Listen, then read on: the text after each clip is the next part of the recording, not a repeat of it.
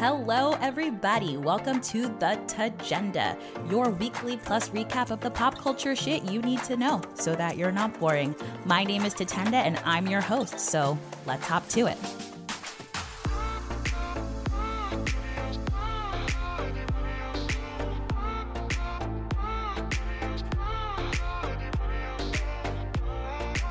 Good morning and welcome, fans of the Tagenda. We are back after a hiatus because I was traveling and then it was Pride and I was not recording last week. I was too busy out in the streets and in the air and on a train and on a plane and on a boat and on a taxi, water taxi. It was wild. I had a great time though. So here we are this week. We are recapping so much. We have so much to talk about, so I'm not going to make this intro too long. Just got to do my plugs. Please follow us on Instagram. We are at The Tagenda. Drop us hints. Give us clues. Tell us what you want to hear. At least like, comment, share. I probably should post on it. That's on me because, again, planes, trains, automobiles, Pride. It was a lot.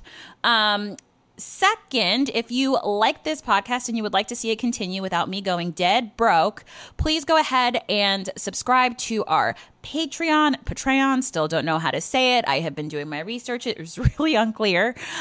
We have two levels of support. One is for $3 where you are a friend of the pod. The second is $6 where you are a bestie. You also will have special long form content just for you. There are two wonderful pieces already up if you would like to see them today.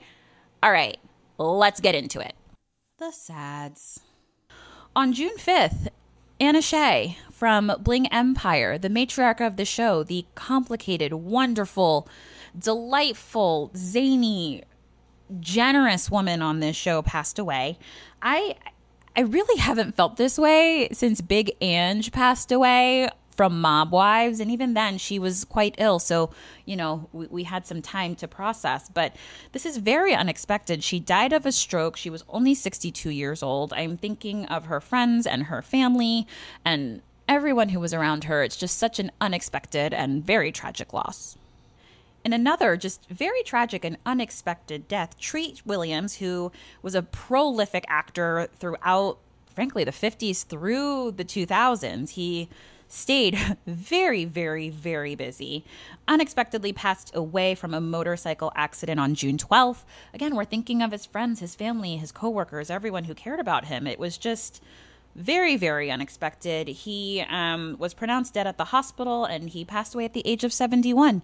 And again, you could know him from a number of things. He was in many, many plays, many, many movies, many TV shows. I personally know him from the CW drama Everwood. It's where everyone originally fell in love with Chris Pratt before they realized he was crazy. And if you're a Chris Pratt fan, sorry. But it's just so sad. Treat Williams, may again, he rest in peace as well. Time for the goss. Let's get into the goss. And we're going to start with the goss from across the pond because a lot is happening across the pond that we need to talk about. So when I was on my way to Canada in the air, a lot happened in court in Britain with the Duke of Santa Barbara, a.k.a. Prince Harry, a.k.a. His Royal Highness Prince Harry, which became a whole entire thing on the internet, let me tell you.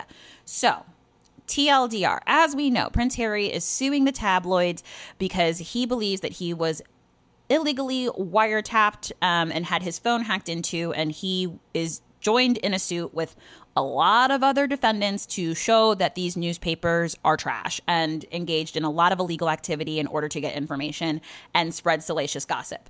So why is this such a big deal? One, Harry is the first member of the royal family to sit in a witness box in British court in 130 years. 130 years. That's a very, very long time. So if I recall correctly, I believe the last person to take the stand was his great uncle.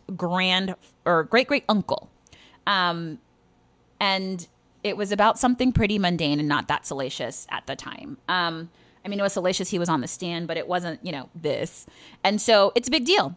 He is up there giving his truth. There are many different reports about what he was like on the stand. People who hate him said he was awful. And apparently there was a rumor going around that he corrected one of the opposition's lawyers to call him His Royal Highness when he doesn't have that title.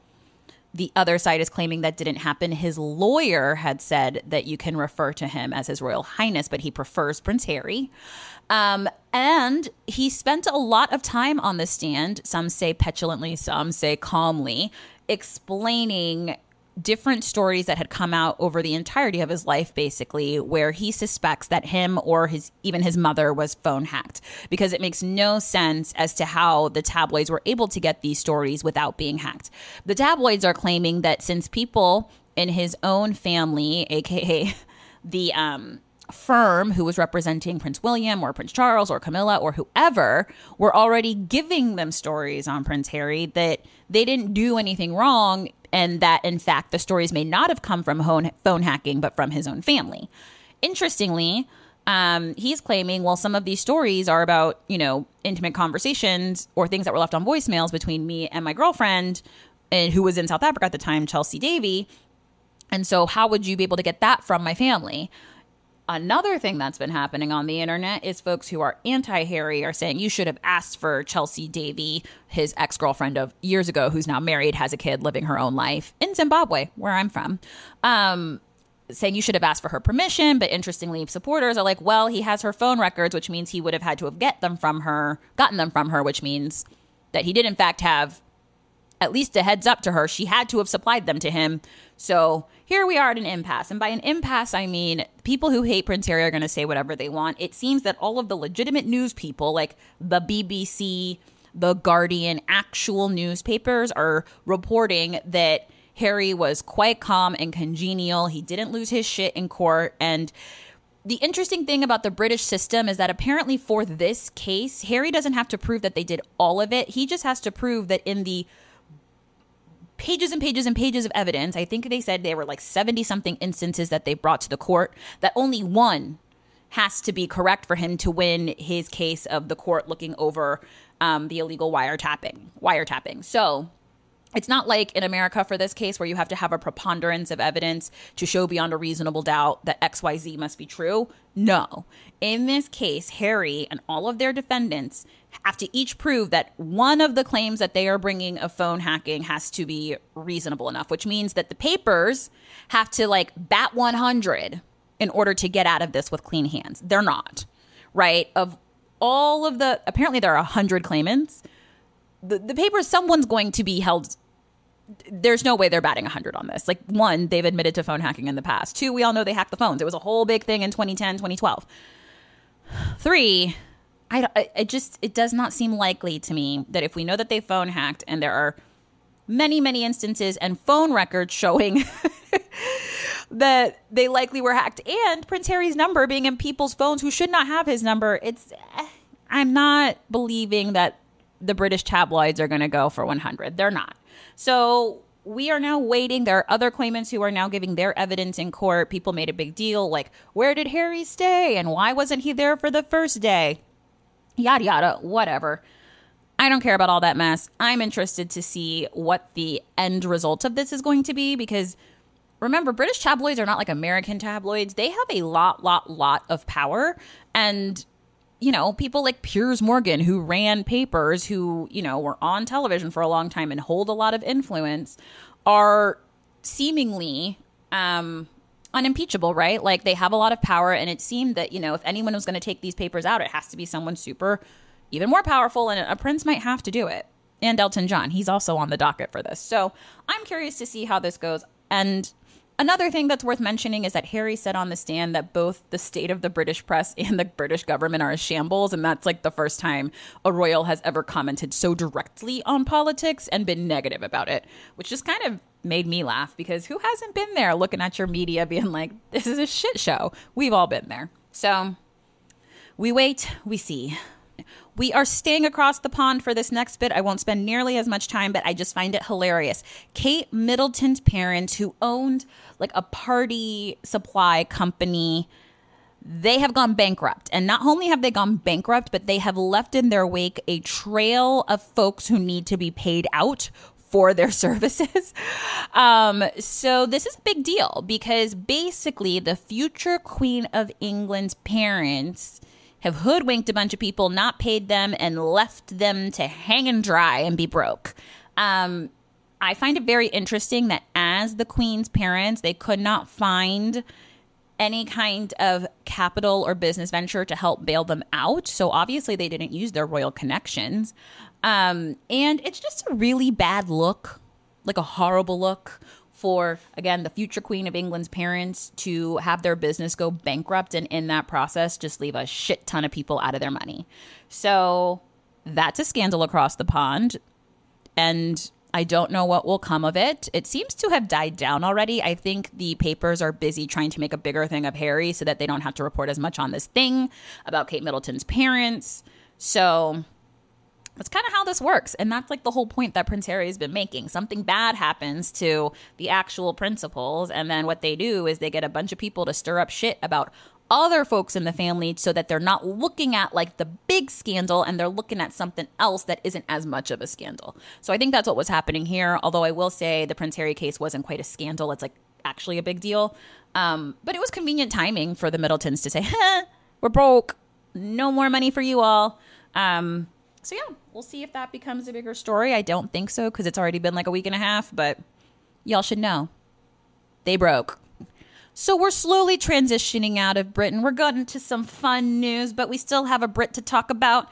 That is Lewis Hamilton. The only reason I know who this man is because he's black, he's hot, and he races cars. Formula One to be specific, but he is now dating Shakira. Can you imagine Shakira bossing up like this? One, she obviously loves an athlete. Do we count Formula One racers as athletes? Sure. They do a sport. Athletes. And she went from that soccer player who had like the mistress eating her jam to Lewis Hamilton. Get it, girl. This is the weirdest sentence I think I may ever say on this podcast. And when I read this, I had to refresh a couple times, and I'm glad that I like took a beat because I came back to the story a couple days later to make sure what I read is what I read and it's happening. But Khalees of Milkshake fame, Khalees is dating Bill Murray. Bill Murray. Yes, that old man, Bill Murray. Now, I already thought she had lost her mind when she was like, Beyonce, you can't use my sample from Milkshake because one, she didn't produce it. She sang on it and the producer gave Beyonce permission. But now she's clearly lost her her Milkshake obviously does not bring any boys to the yard. All right. The Milkshake is bringing Geriatric. The Milkshake is giving spoilt. The Milkshake is dead. I am pained to even be saying this. But how could the woman who literally let us all feel like our milkshake brings all the boys to the yard has her milkshake spoilt in the ground and like bringing up some geriatric, decrepit man to have in her yard? It's giving practical magic, you know? Yeah. If you haven't seen that movie, two sisters or friends or whatever, they conjure magic, someone comes up from the dead, and yeah, anyway. Oy. We are in a transition of culture at this time because I'm about to tell you about some things that may have you in your feels because it's signifying the end of things that were important to us or markers of our pop culture or things that we found regular. The first, the Golden Globes broadcast is dead. We have been talking about this for years now, but the consensus has been the end of all of the drama, the scandal, is that the Golden Globes broadcast is no more. And I'm not quite sure how I feel about it. Like, I just viewed the Golden Globes as like another award show for movies I don't watch, but I love the fashion. And then it got to be super just unimportant to my fashion and also really just ickily racist and gross. So I don't know how I feel about it. I just feel like it's the end of something. And you know, that can be kind of sad.